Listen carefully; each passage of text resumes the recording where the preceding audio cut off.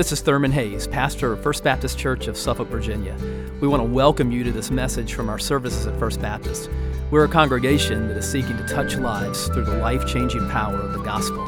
I pray that you'll encounter Christ in His power and love even now as you listen. Thank you guys so much. That was so perfect for where we are headed today and where we're headed in 1 Peter. So today we're beginning a brand new series that's going to kind of take us through May and through the summer.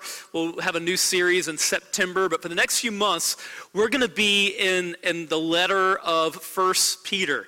And I've entitled this series, Living Hope, because each Sunday, what we're going to see in 1 Peter is sort of a different aspect of how we can live out the hope that is ours in Christ. And that song that we just heard sung so beautifully is so perfect for today because it presents the resurrection of Christ, which we just celebrated at Easter, as the ground of our hope in Christ.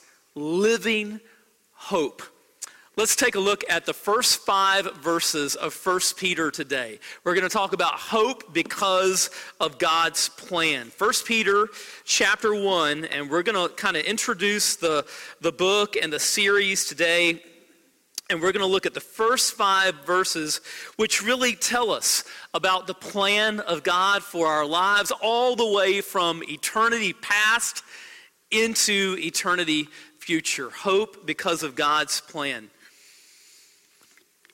So I'm going to invite you just to find the beginning of 1 Peter and make a mark there because we're going to be in it over the next few months and walking through this incredibly rich epistle together. 1 Peter 1, and let's just look at the first 5 verses of 1 Peter 1 this morning. It's written by Peter, an apostle of Jesus Christ, to those chosen, living as exiles dispersed abroad in Pontus, Galatia, Cappadocia, Asia, and Bithynia. These are all areas that would be like modern-day Turkey, okay? Chosen according to the foreknowledge of God the Father, through the sanctifying work of the Spirit, to be obedient and to be sprinkled with the blood of Jesus Christ. May grace and peace be multiplied to you. Blessed be the God and Father of our Lord Jesus Christ. Because of His great mercy, He has given us new birth into a living hope through the resurrection of Jesus Christ from the dead and into an inheritance that is imperishable, undefiled, and unfading, kept in heaven for you. You are being guarded by God's power through faith for a salvation that is ready to be revealed in the last time. Let's pray together. Father, we commit this series to you. We thank you for the book of 1 Peter. Lord, we thank you for the incredible hope that we find in these chapters and that we're going to see Sunday after Sunday. The truth that enables our hearts just to rise with hope, even in the midst of trials, in the midst of pain. Father, I know that there are those who are sitting here today that are walking through a time of pain and suffering, maybe even a time of crisis in their lives, Lord, and they've come in need of a word of hope. And Lord, I pray that you would give us the grace to see that you have provided that through Jesus, through His death for sinners like us, and the new life, the eternal life, the forgiveness of sin that is provided through that and through His resurrection. And so, Lord, help us to see that whatever trials that we may be walking through today, that they are trivial compared to the overwhelming truth and reality that Jesus is risen and that we belong to Him and that He has a plan, a comprehensive plan that stretches from eternity past and into eternity future, and that you've got us as believers. You've got us covered all the way through. And so, Lord, would you just encourage today and impart hope and faith and love by the power of your Spirit through your word. We ask it in Jesus' name. Amen. You know, there are certain moments where if you watch sports at all, you always remember kind of where you were and what you were doing when you saw it. And I know for me, one of those moments is going to be in the University of Virginia's Final Four game against Auburn, when it just looked like they were absolutely out and there was no time left on the clock. And one of UVA's players, Kyle Guy, there's no time remaining on the clock, and they're behind by 2 points, and he has 3 free throws. He can make 2 to tie and 3 to win, and I'm just thinking, I can't imagine the pressure that this guy is under, and especially with all they went through last year. And he steps up to the free throw line, and he confidently just puts all 3 of them through. The other team called a timeout in the middle of all that just to freeze him and just to kind of make the pressure ratchet up all the more, but it didn't matter. He just stepped up and confidently stroked all 3 to enable them to win the game. Well, things did not go like that for a guy named Scott Norwood. Scott Norwood was a kicker for the Buffalo Bills. And in the 1991 Super Bowl, time was virtually exhausted, and it all came down to one kick. And if Scott Norwood made the kick, then Buffalo would win the Super Bowl. If he missed, they would lose the Super Bowl. It all came down to him, and he narrowly missed.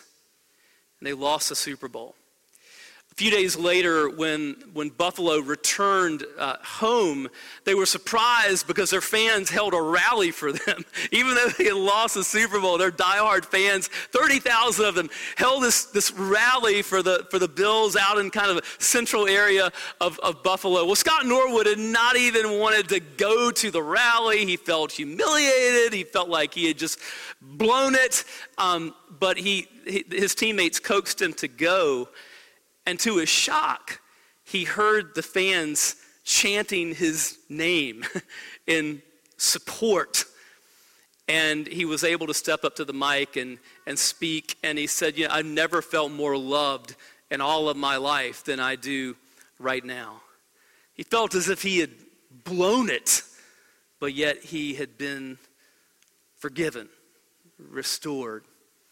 Well, Peter had blown it in an infinitely greater way. In fact, you can argue Scott Norwood didn't really blow it. It's just a game, and he failed to execute a field goal. But Peter, in the hour of Jesus' greatest need, in his darkest night, the night before the cross, Peter had denied 3 times that he even knew Jesus. One of his closest friends denying 3 times that he even knew him, and playing the coward. But after the resurrection, Jesus came and he forgave and he restored Peter. And there's that incredible scene that took place on the shore of the Sea of Galilee, the place where Jesus and Peter had first met. And you remember, and that Jesus comes to Peter, and Wilson and Miguel did a great job on Palm Sunday evening, just kind of portraying that conversation. But Jesus comes to Peter, and you remember what he said to him 3 times. Jesus said, "Feed my sheep. Feed my sheep. Feed my sheep." And so that's what Peter devoted the rest of his life to doing. And that's what he's doing in this letter. He's feeding the sheep, not just the sheep in the first century, but he's feeding these sheep all the way down through the centuries. So let's fast forward. It's now 30 years after the resurrection of Christ, about 62 or 63 AD. And Peter is ministering in the city of Rome. But he's heard about these believers that are suffering in what would now be the modern nation of Turkey. And so he writes this letter, the letter of 1 Peter, to encourage them. He knows that they're hurting. And he writes this letter to give them hope. And so hope is the overarching theme of the book of 1 Peter. And every Sunday, we're going to kind of twist that diamond under the light and look at a different aspect of our hope in Christ. Now, one of the things that we really need for our hope in Christ to rise is that we need to understand that in the middle of our trials, that God has a plan. We need to understand that our trials, our sufferings, our pain is not meaningless. It's not random. We need to understand that God's got us and that he knows what he's doing and that he's got a plan. And what we're going to see in these opening verses of 1 Peter is that, wow, does he have a plan? He's got a plan that stretches from eternity past into eternity future. What we're going to see today is that as believers, when it comes to our past, our present, and our future, God's got us covered. He's got us covered all the way. So what do we see here in these first 5 verses? First of all, our past, chosen and born anew. What Peter wants us to understand here is that when it comes to our past as believers, he wants us to understand that we've been chosen and that we've been given a new birth. So let's look at verses 1 and 2. Peter, an apostle of Jesus Christ, to those chosen, living as exiles dispersed abroad in Pontus, Galatia, Cappadocia, Asia, and Bithynia, chosen according to the foreknowledge of God the Father, through the sanctifying work of the Spirit, to be obedient and to be sprinkled with the blood of Jesus Christ. What a beautiful Trinitarian statement that is in verse 2. And verses 1 and 2, chosen by the Father, sanctified by the Spirit, sprinkled with the blood of the Son. And what Peter wants us to understand here is that the triune God has us covered. And that coverage really began long before we drew our first breath. It began in eternity past. Twice he uses the word chosen to describe us as believers. You know, one of the difficult aspects of growing up can be when you're out on the playground and the captains choose teams. Some of you kind of remember that moment. It can be a little difficult because the captains are always going to choose the kids who are the most athletic, and when that happens, there are going to be some kids that are just kind of, they're just standing there, and kid after kid is being chosen, and they're still kind of standing there. That can be kind of a painful time in growing up. But you know what? Our captain doesn't operate like that. God did not look out on the playground of humanity and choose the swiftest and the strongest, or the best and the brightest. In fact, he did not choose us based on our performance at all. In fact, he chose us before we ever even drew our first breath and had done anything right or wrong. I love what Charles Spurgeon says about this kind of humorously. Spurgeon says, "I believe in the doctrine of election because I'm quite sure that if God had not chosen me, I should never have chosen him. And I am sure he chose me before I was born, or else he never would have chosen me after I was born." Well, Spurgeon is right. He did choose us before we were born. Ephesians chapter 1 and verse 4 says, "For he chose us in him before the foundation of the world."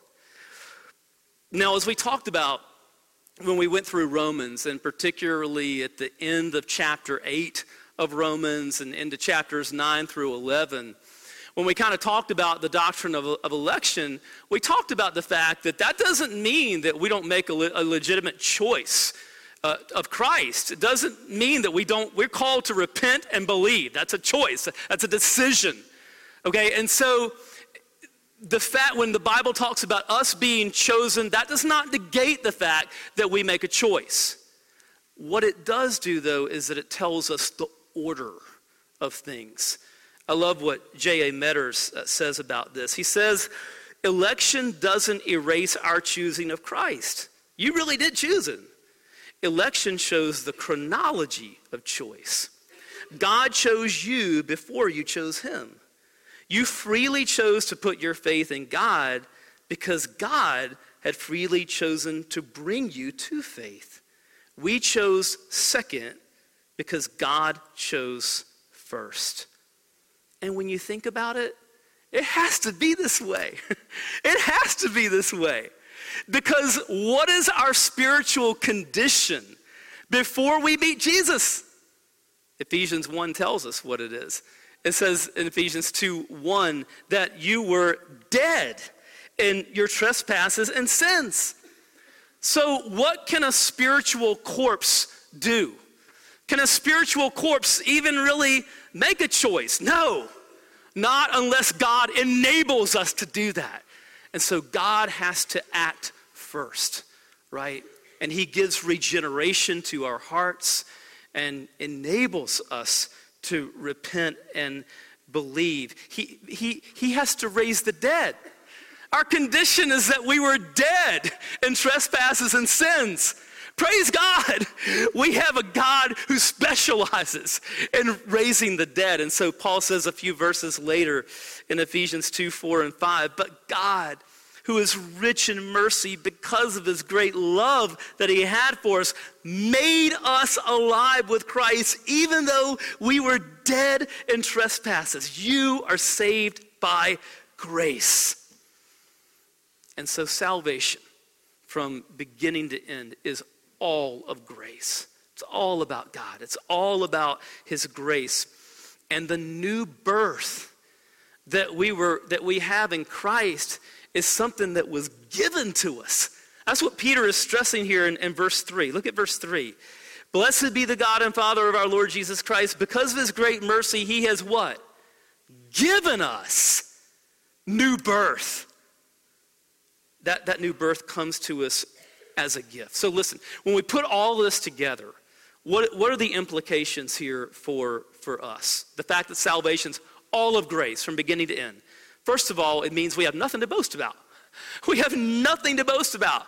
God has designed this so that it totally excludes human boasting. So we see in Ephesians 2:8 and 9, for you are saved by grace through faith, and this is not from yourselves. It is God's gift, not from works, so that no one can boast. Now, Paul is saying here that even our faith is the gift of God. And so, we can never say, well, you know what? I'm saved because I was more spiritually wise and I was smarter, or I was just more spiritually and intuitive and I made the right choices. And kind of brag about our faith. No, even our faith was given to us. It came to us as a gift. So we have no grounds whatsoever for any boasting. So we have nothing to boast about. Second, we have nothing to worry about. We have nothing to worry about.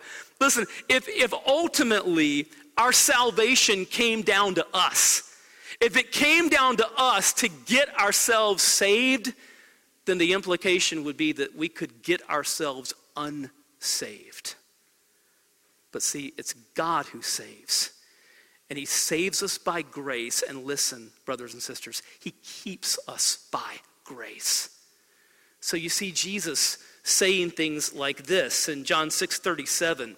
Jesus says, everyone the Father gives me will come to me. There's election. And the one who comes to me, I will never cast out. There's the perseverance of the saints. There's eternal security. Jesus says that I will never cast my true sheep out. And so listen, you are in Christ today because of God. He chose you before the foundation of the world. At a certain point in time in your life, you heard the gospel. And by the power of his Spirit, he opened your blind eyes. He raised you spiritually from the dead. And he enabled you to repent and believe. And now his Spirit is doing a work of sanctification in your life that's going to carry through all the way to your ultimate glorification. He's had you covered. He's got you covered. He will have you covered all the way through. He's not going to let go of you now because it's all about him. It's all about grace. And the one who comes to me, I will never cast out, Jesus says. So our past in Christ is that we're chosen and born anew. Let's talk about our present. Let's talk about life right now. What is present reality for believers? Well, we are exiles with a living hope. We are exiles with a living hope. So let's look at verse 1 again. Notice that he calls us exiles. He says he's writing to exiles. Peter, an apostle of Jesus Christ, to those chosen, living as exiles. And the exiles is not just those people in the first century. The word exiles, it refers to believers throughout all the centuries. This is who we are. Exiles is a key word for understanding 1 Peter. So the Greek word here, you could translate it not only as exiles, you could translate it as aliens. You could translate it as sojourners, as pilgrims, as strangers. One time, I flew into a country in North Africa, and I was going to go visit some gospel workers in this country. And so I fly in, and I was told one of them was going to be there to meet me at the airport, and they weren't there. But there'd been a tailwind coming across the Atlantic, and I knew I was there early, so really didn't worry at first. But then hours began to go by, and there was nobody there, and nobody around me speaks my language, and this is the days before smartphones. I didn't even bring a phone, and I can't tell a single soul, even if I could speak the language. I was in a situation where I could not tell anyone why I was there, and most importantly, I couldn't tell them who I was supposed to meet there. So I'm like, stuck. There's nothing that I can do. And I want to tell you, I never felt so far from home as I did in those hours. But you know what? Reality for all of us as believers is that we are far from home. We are not home. We are pilgrims passing through. This fallen world of sin is not home for us. It's not. And so we are exiles. So part of what's happening in 1 Peter, you can think of the book of 1 Peter as like a travel guide for exiles.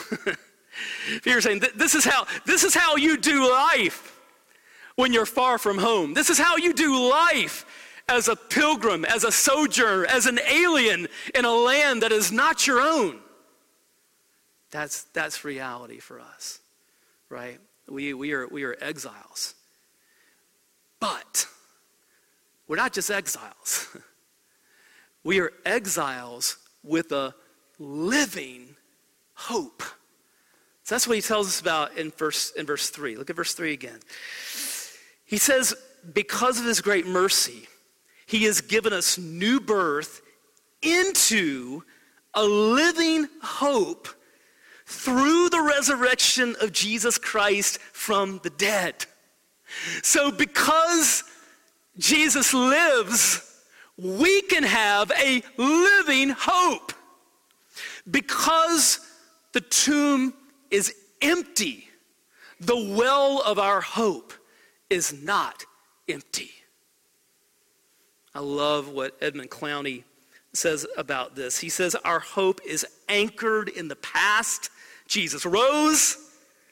Our hope remains in the present. Jesus lives. Our hope is completed in the future. Jesus is coming. And see, what that does is that it puts the trials of our lives in this fallen world in perspective. Because we know that whatever trials we go through in this life, first of all, they're temporary. Very temporary. Very temporary. And we have got forever with Christ, right? And so, this brings passages like 2 Corinthians 4:17 really alive for us, because we know that this slight momentary affliction that we're walking through is preparing for us an eternal weight of glory beyond all comparison. It makes passages like Romans 8:18 come to life, where Paul says, I consider that the sufferings of this life are not worthy to be compared with what? With the glory that awaits us. And so one of the things that we're going to see in 1 Peter is that our trials, the painful things that we can go through in this life, are put into perspective. Because in comparison with what awaits us, with what has been ensured and accomplished, because Christ is risen and coming again, like it puts into perspective the difficulties that we walk through in this life, because we've got this incredible future and this hope. And hope biblically does not mean sort of something that may happen or may not happen. No. When the Bible talks about hope, it's talking about certainty. This is certain for the believer.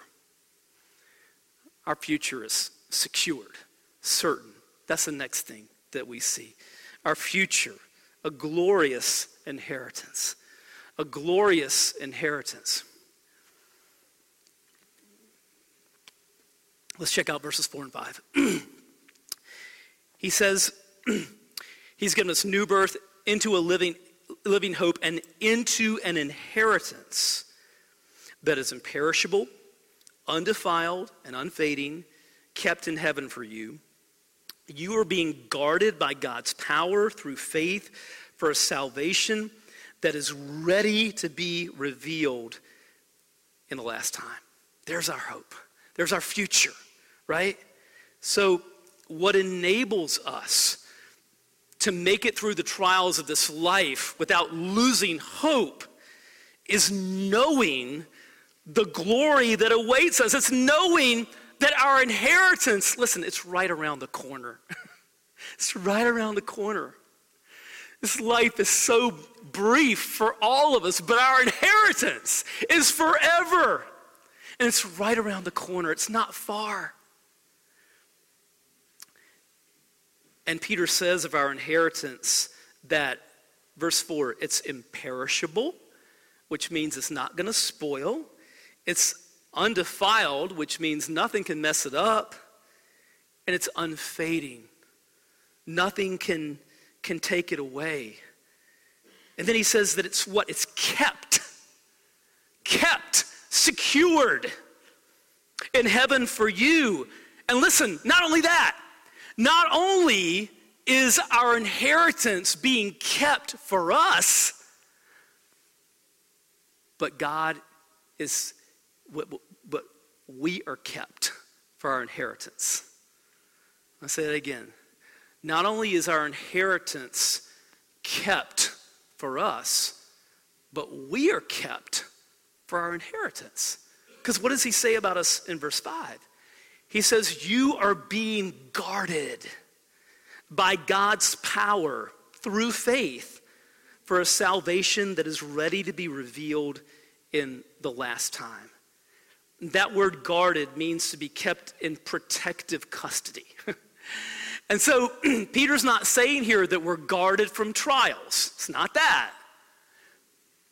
But he's saying that even as we go through trials, that our faith is being guarded, that God is going to enable us by his grace to persevere in our faith to the very end. And therefore, he says you're being guarded by God's power through faith for a salvation that is ready to be revealed in the last time. You say, wait a second, Pastor, I thought I already have salvation. Well, you do already have salvation if you're a Christian.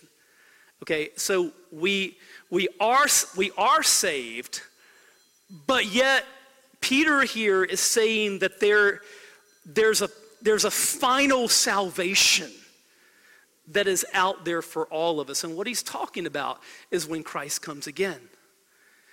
When Jesus comes again and we are raised with glorified bodies to live in a new heaven and earth, that's like the climax. That's the completion of our salvation. That's what he's talking about here in verse 5. And listen, for the believer, that is as certain as if it's already happened. The atheist philosopher Jean-Paul Sartre once wrote an incredibly bleak play called No Exit. And in this play, Sartre pictures three people, a man and two women, that are doomed to hell, but they think that they can escape the torment of hell by going into this room where they can just sort of remain in kind of a limbo forever without sleep and without eyelids.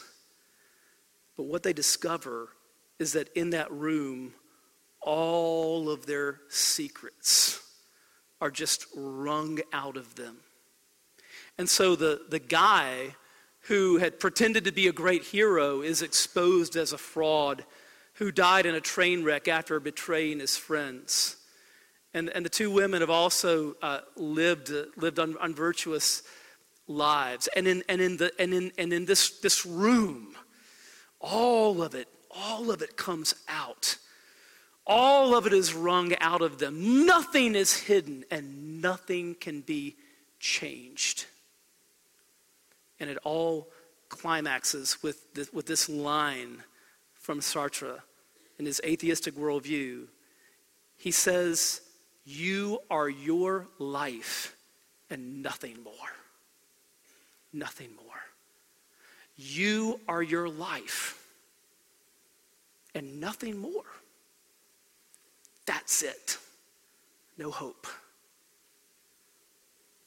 Praise God. We have hope because of his life. Because of his life. Because Jesus lives. And because he lives, our hearts can surge with joyful expectation and hope. Because when it comes to your past, your present, and your future, God's got you covered. He's got you covered all the way. Let's pray together. Father, we thank you for the incredible hope that is ours in Christ. Lord, we pray that you'd help us to live out of that. Lord, to understand that it's all by grace, and that as we're going to sing in just a moment, all we have is Christ. Christ and his resurrection is the ground of our hope.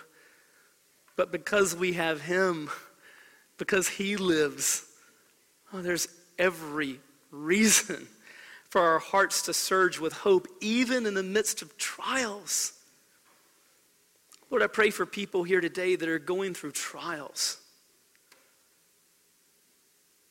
Father, I pray that they would see that what you have secured for us in Christ just trumps everything.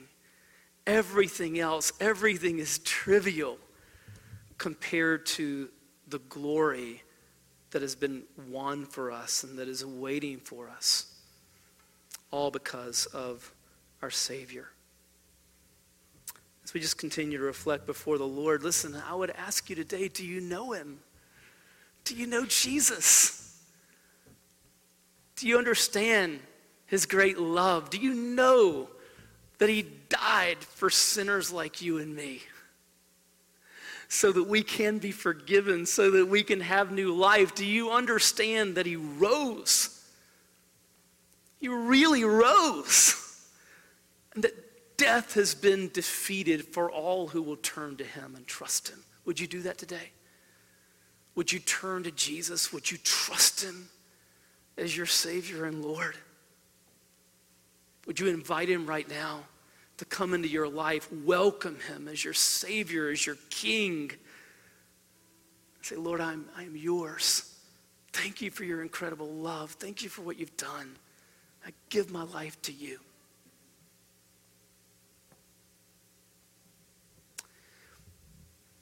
So, Father, we pray that you would open eyes to see the beauty and glory of Christ and his great love and the salvation that is offered.